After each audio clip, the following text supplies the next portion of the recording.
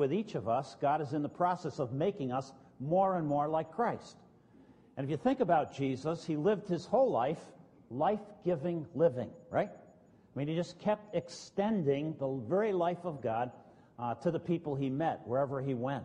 Life-giving living. And so as Christians, we are called to what we're calling life-giving living. And for the summer, we've turned our minds towards the Old Testament wisdom book of Proverbs, in part because when it comes to life-giving living, I think many people, most Christian people would say, yeah, that's really what I'd like to be. But one of the problems that gets in the way of us not being able to live with more life-giving living is that some of us get so burdened with problems of our own. We have so many personal problems in our own personal lives that when you come to church and somebody talks about more life-giving living to somebody else, you're just like, there's no way I can do that. And we've got these problems that just I've kind of observed in people's lives that, what keeps us from being able to really invest in other people? And oftentimes it's because we've got so many problems of our own. We've got financial problems. Our marriages are struggling. We've got anxiety-ridden, emotions. And we've got all of these kinds of things we're trying to deal with. And it keeps us from being able to really do life-giving living. Well, the book of Proverbs is designed, to address those kinds of practical, everyday, how to have a better marriage, how to do better in your finances, how to, get along socially, who to pick for friends, and all of these kinds of things, very practical kinds of things. God's wisdom as to how to live in our everyday lives. And so we're going to Proverbs in the hopes that, it will free us up so that we might be able to offer ourselves to God in greater portions and be available for this life-giving living. So this morning, one of the themes that kind of runs through Proverbs is that people who have been originally created in God's image, we are to own our own lives. We're to own our own lives. Okay? Life is a gift from God. And when God gave you your life, he gave with it the ability to choose, the ability to create, the ability to think, the ability to respond, the ability to make decisions. And he also reveals to us the consequences that will happen in our lives based on the decisions that we make. To own your own life is to realize that it's not up to somebody else to make your life better. What does it mean to own your own life that God gave to you? It means you realize it's not up to somebody else to make your life better. I have the power and the control over my own circumstances, and what happens to me is one thing, but what I do with it is something else.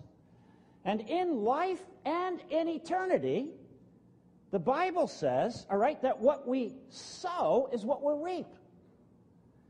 Kind of where we're at today is the result of choices we made yesterday. And where we'll be in the future is the result of choices that we make today. And so one of the things that Proverbs teaches us is to own our own lives. And I want to suggest to you, however, that this is not the way most people think. For some people, in fact, I think this is a totally new idea. You know why? Because we've been raised in a culture of blame. My problems are always somebody else's fault. And when we think like that, we don't think I own my own life. We think everybody else owns my life. And poor me, I'm just a victim of everybody else's stuff. And so when we grow up in a culture like that, when all of my problems are somebody else's fault, it's my parents who messed up, it's my friends who let me down, it's my environment, my circumstances were against me, it's my job, it's my spouse, and so on. And even when we go to the legal system sometimes, we're encouraged to put the blame on somebody else, and even sometimes rewarded for it. And so we grow up in this kind of culture. But isn't it more true to say, you know what, we've been raised and we live in the midst of a culture that's tainted by sin, that's broken by rebellion against the God who created us and gave us our life. And we are living with the consequences. every day. But as Christians, God has given us the opportunity by faith to overcome the world. Faith is a victory, right, that overcomes the world. So, the idea of making excuses and blaming other people, blaming's not a new idea. That didn't start with our generation. When God asked Adam, why did you eat the fruit back there in Genesis chapter 3, you remember what Adam said? It's the wife that you gave me. It's her fault and your fault. Right? That's what Adam did. And you know what? I totally understand Adam. Whenever I do something dumb, if I can find a way to blame my wife, I feel better. It's still very much alive in me, Adam's nature. And she'll confirm that. You're only laughing because you do the same thing, right, guys? And not only that, but then God turns to Eve and says, Eve, well, why did you eat the fruit? And, she too tries to avoid being responsible for her own life. And she says, it's the devil who made me do it. No, the devil tempted you, but you chose to listen. You chose. You had the freedom to choose, and you chose. I think if Adam could have found an attorney, he'd have gone after God for his fallen life. He'd have blamed God, Okay, it's a fundamental problem of our human nature. But here's the issue. When we fail to take responsibility for our own lives and we shift blame and responsibility to somebody else, two things happen, it seems to me. Number one, it always makes us feel better to have an excuse and to blame somebody else. In the immediate, we just feel better. It just takes it off us, right? However, the second thing that happens is that it paralyzes us from making the needed improvements. If my problem is your fault, I have to just wait until you get fixed. And I'm powerless. I'm paralyzed. Poor me. And my life is riddled with these problems that keep me from ever being free enough to really offer myself to God in meaningful ways. To do what God has put us and left us here on the planet to do in our generation. So I think we need to understand kind of what the Scriptures are saying to us. And not only do we have blame and excuses to put onto other people, but we always have reasons for our excuses. We always have a reason why it's somebody else. Well, we have good reasons, right? With Adam and Eve, the Bible says, that Adam was ashamed. And Adam was afraid.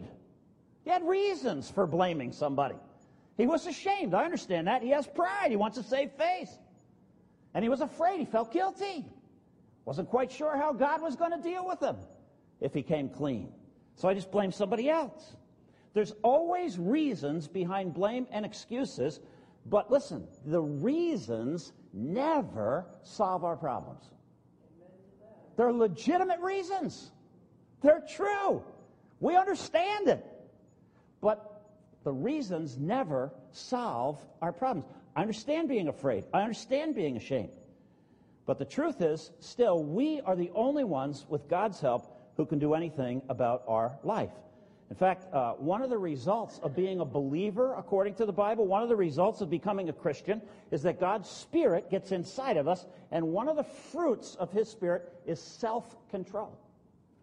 One of the gifts of God is the power to make choices in line with how God says life works. And that creates freedom. And freedom is what gives us opportunity for more life-giving living.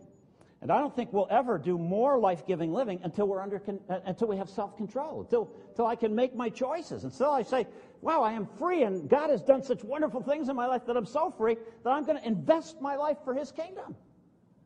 And I'm going to be like Jesus and live a life-giving life. Now, I think that Proverbs, has a colorful way of talking about this. Do you know what a slug is? You know what a slug is? That slimy, spineless blob. It's kind of a snail-like creature, only without a shell. Well, that spineless blob of a snail-like creature sort of just exists. And so Proverbs goes on to call people who live like that sluggards. Sluggish. Sluggards. Okay? And, if you turn in Proverbs chapter 6, there are a couple places where sluggards are talked about. And one of this, here's what it says about the sluggard. In verses 9, 10, and 11, the author here asks a question about a sluggard. He says, how long are you going to lie there? How long are you just going to stay where you're at? How long are you going to be a slug? How long are you just going to live with your problems? How long? That's the question. How long are you going to lie there, you sluggard? When are you going to get up from your sleep? When are you going to wake up and realize what God has given you? A little sleep, a little slumber, a little folding of the hands to rest, and poverty will come on you like a bandit, and scarcity like an armed man. Here's the way life works. Sluggards produce their own problems. Just the way life is, the way life works. You are responsible to own your own life. And so the question Proverbs asks is, how long do you want to live like a slug? How long do you want to be like this? How long do you want to procrastinate? How often do you have things that you know need to be done, but you choose not to do them? And you say, I'll do it later. I'll do it some other day. I'll get around to it next time. And so on and so forth.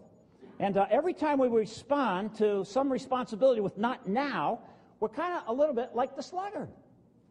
And the scriptures tell us that, if we get into the habit of doing that, there's going to be a lot of problems that will show up in our lives. Every time we make excuses or blame somebody else, it's the same thing. We're kind of like the slug. Look at this. Turn to Proverbs chapter 26. In Proverbs 26, I have another, Proverbs 26, verse 14. Listen to this. As a door turns on its hinges, so a sluggard turns on his bed. Anybody relate? I have to confess to you that from being a little kid, I knew this verse. I hope this doesn't wreck any, like pastoral fantasy that you might have of me.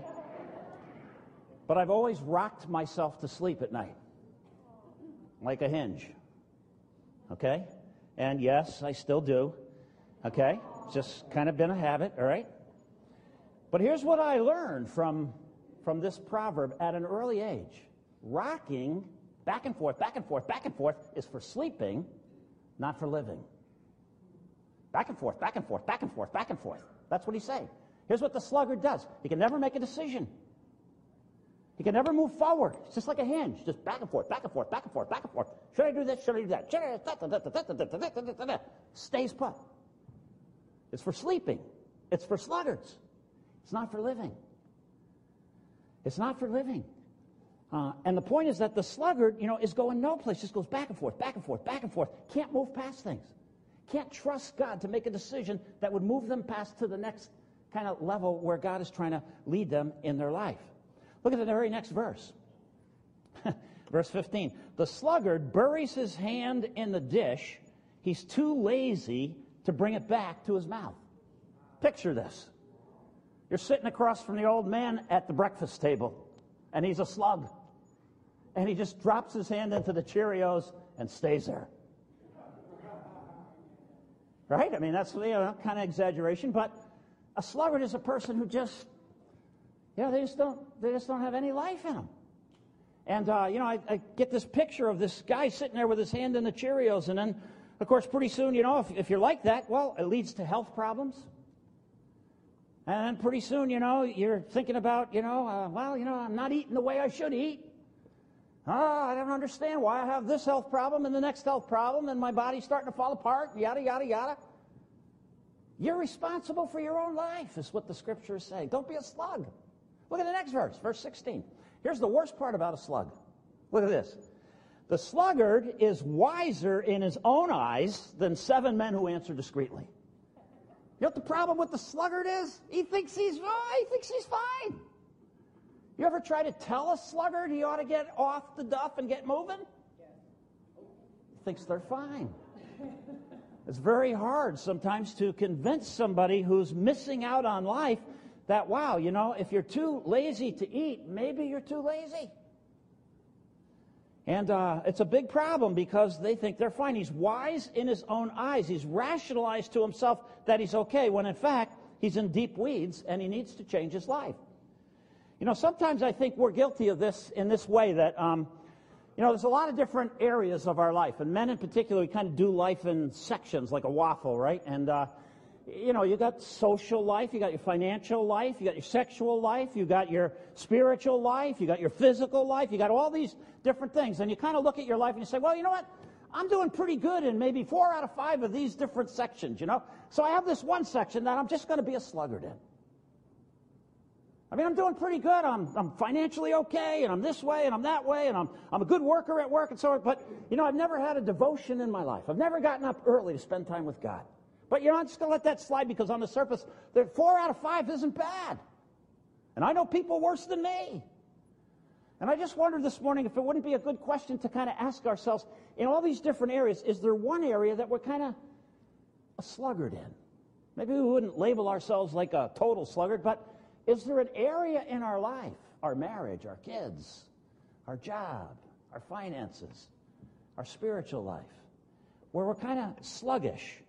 And then I think, you know, one of the reasons that a sluggard thinks that he's wise in his own eyes is a lot of times a person who's kind of in this kind of sluggish mode often has fantasies and deals with life with fantasies instead of reality. Isn't that true?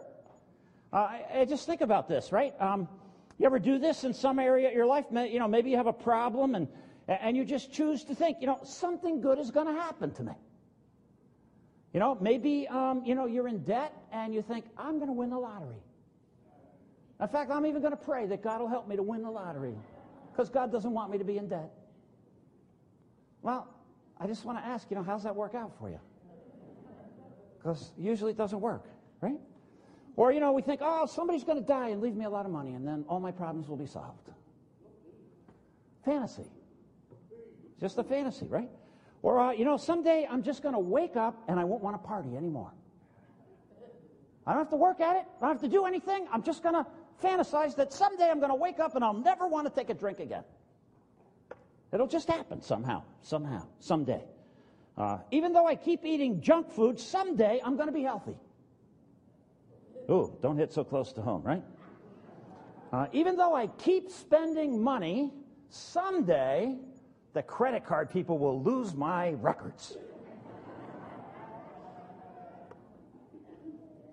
Even though I neglect God, someday He'll bless my life and I'll be like so-and-so that I want to be like, Jesus.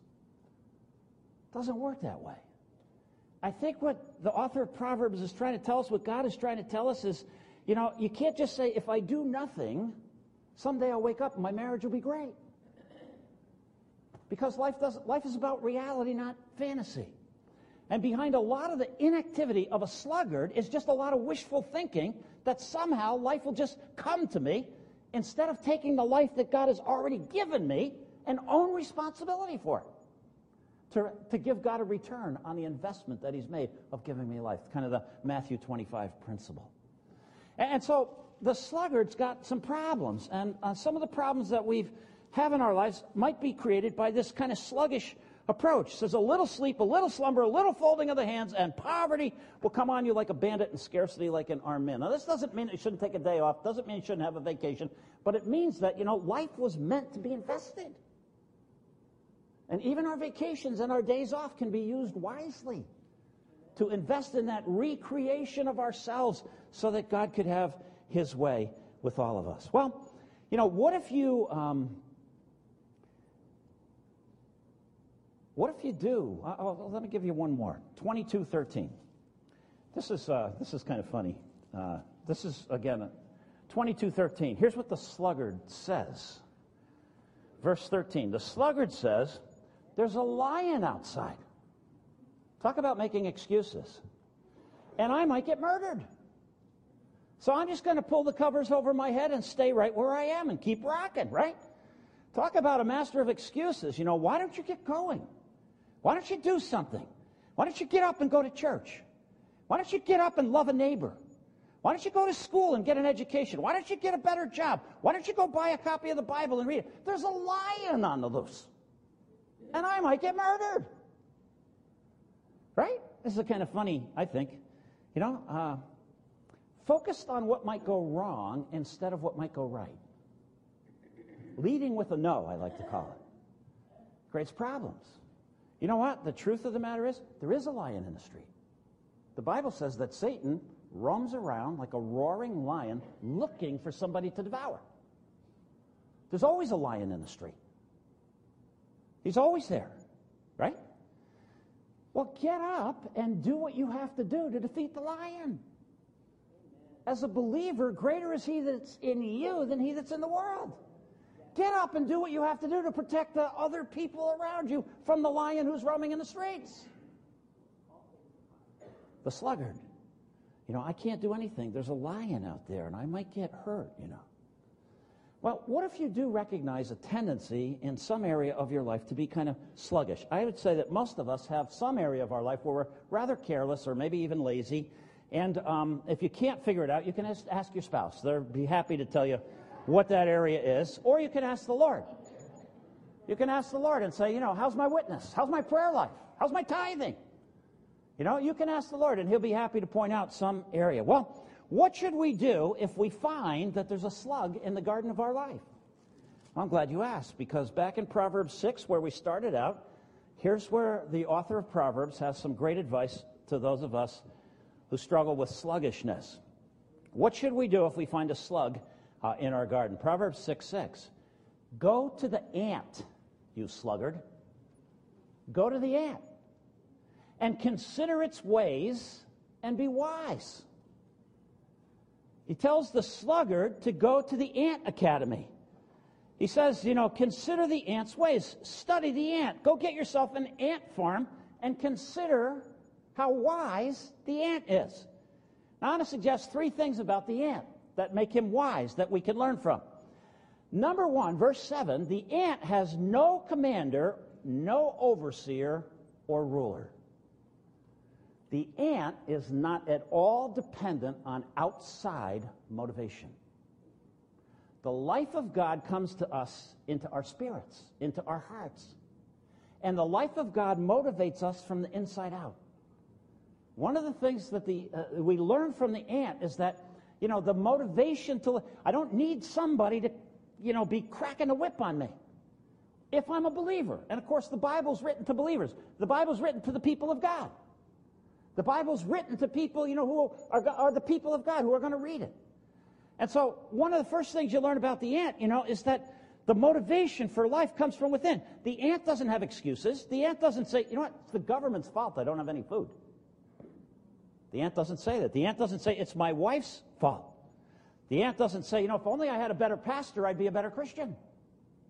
The ant just doesn't say those kinds of things. The ant says, it's my boss.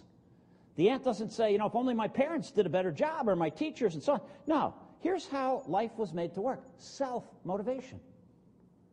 Initiative from the inside, from the very Spirit of God taking up residence within us to give us the wisdom, to give us the energy, to give us the power to live life from the inside.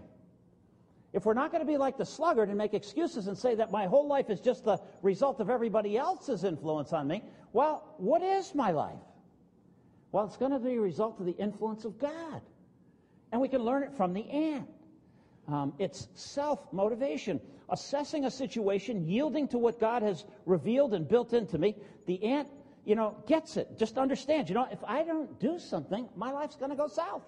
The ant just knows that. And, if I don't move, the day is coming when I'm going to be really sorry. Nobody has to be on the ant's case. They're self-motivated. One of the reasons I was so happy that Chris Hemrick came back to work with us is that when he was here before, I could tell he's already been to the Ant Academy and graduated because he's self-motivated. He just understands what needs to be done and does it because it comes from the inside. He's self-motivated. The second thing I notice about the ant is I think the ant understands that my life has a past, has a present, and has a future. The life that God gave me has a past, present, and future. So I can't just live in the present and respond to every impulse that comes along. I have to learn from my past the truth about myself, the truth about life, the truth about God, and I know what's coming in the future, so I have to be preparing for the future in the present. Because I know that what's going to happen tomorrow is dependent on the choices I make today. And the ant just understands this. So look, it says, verse 8, the ant stores its provisions in summer and gathers food at the harvest.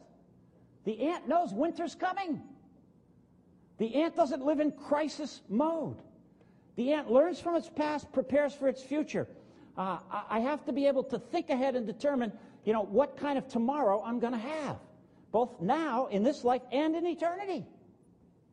God is shouting from heaven that this life is not all there is.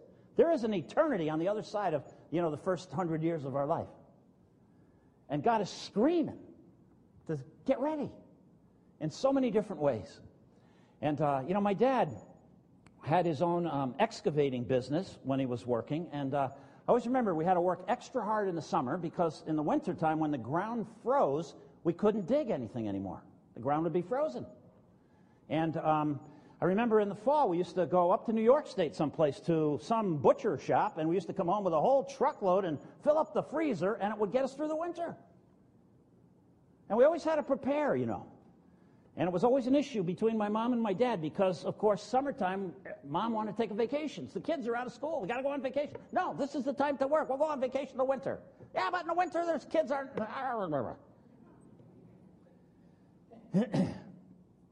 Okay, so the ant understands, you have a past that we should be learning from, should be growing, and we have a future that we should be...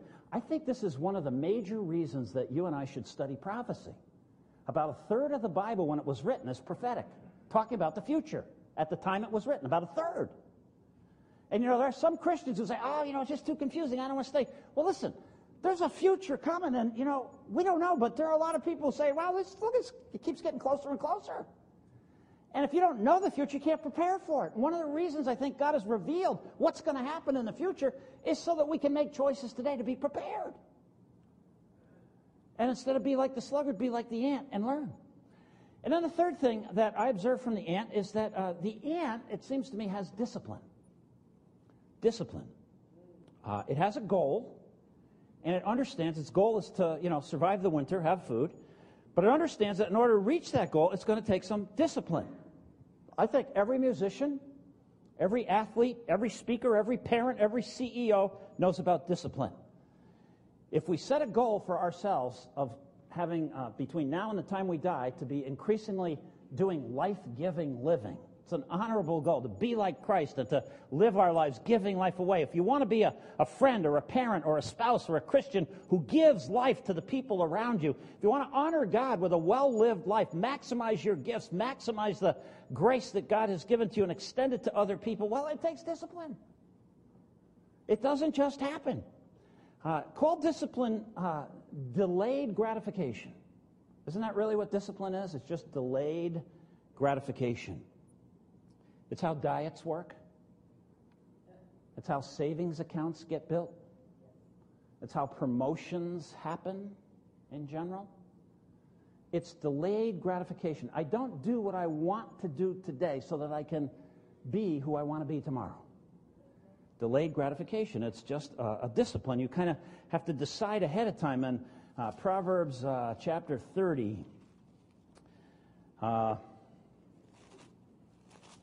me see. Proverbs 30:25. Listen to this. Ants are small, right? It says in verse 24. Verse 25. Ants are creatures of little strength. You've probably squished a bunch of them in your travels, you mean people. And yet they store up their food in the summer. You don't have to be strong. You don't have to have a lot of money. You don't have to have a great position. Ants are small, but they're disciplined. They understand what's coming in the future, and they prepare for it. Go to the Ant Academy and sluggards, learn from the ant. The whole issue of discipline. We need to kind of decide ahead of time of what you want to be so that you will do what you often don't want to do so that you can be what you really want to be. I often think that's what a coach is, right? Wrestling coach. You know, they're making kids do what they don't want to do, practice, so that they can be what they really want to be, champions. And I think the same thing is true in every discipline of life. And that's why discipline becomes such an important part of this, being able to do this. I don't wait until I feel like getting up on Sunday or Monday. First, I decide what kind of Christian do I want to be in the body of Christ, and then I decide what kind of employee do I want to be, and then I get up. I don't just live in the present. You see, I've made decisions about how I want to be, and so I do the things I don't really want to do in order that I can be the person that I really want to be. I learn from myself from the past. I'm aware of what's coming in the future, and so I increasingly have the capacity to make wise decisions. Now, it occurs to me, just in conclusion here, it occurs to me that the sluggard and the ant, okay, are very basic creatures. This is a very fundamental kind of foundational issue in people's lives. Like, where is the motivation coming from?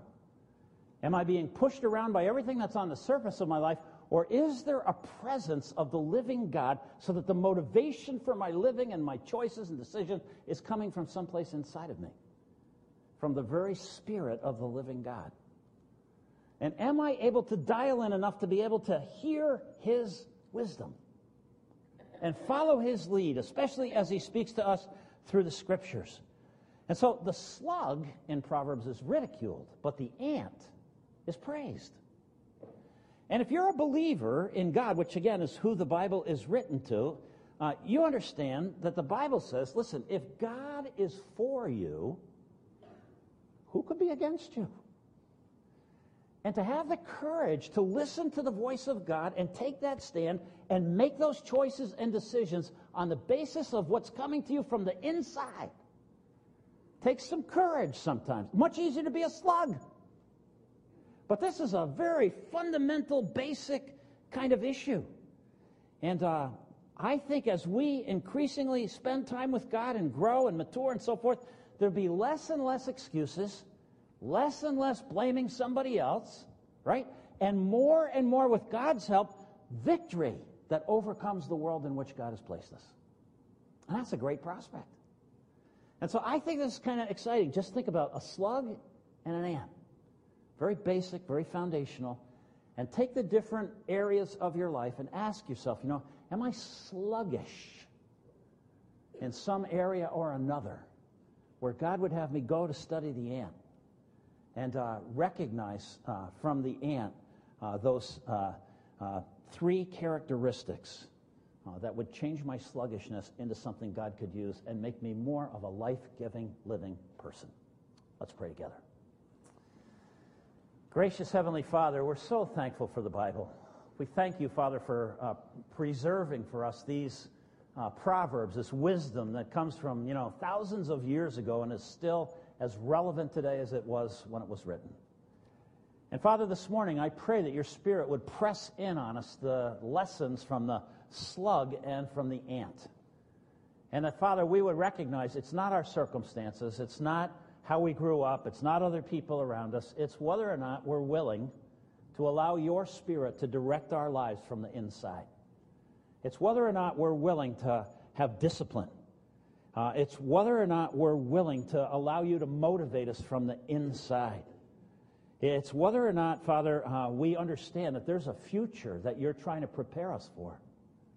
That part of what you're doing with us in this life is getting us ready to live in heaven. And that as we understand that and understand that whole process, that we would have a different kind of understanding of the things that are happening to us.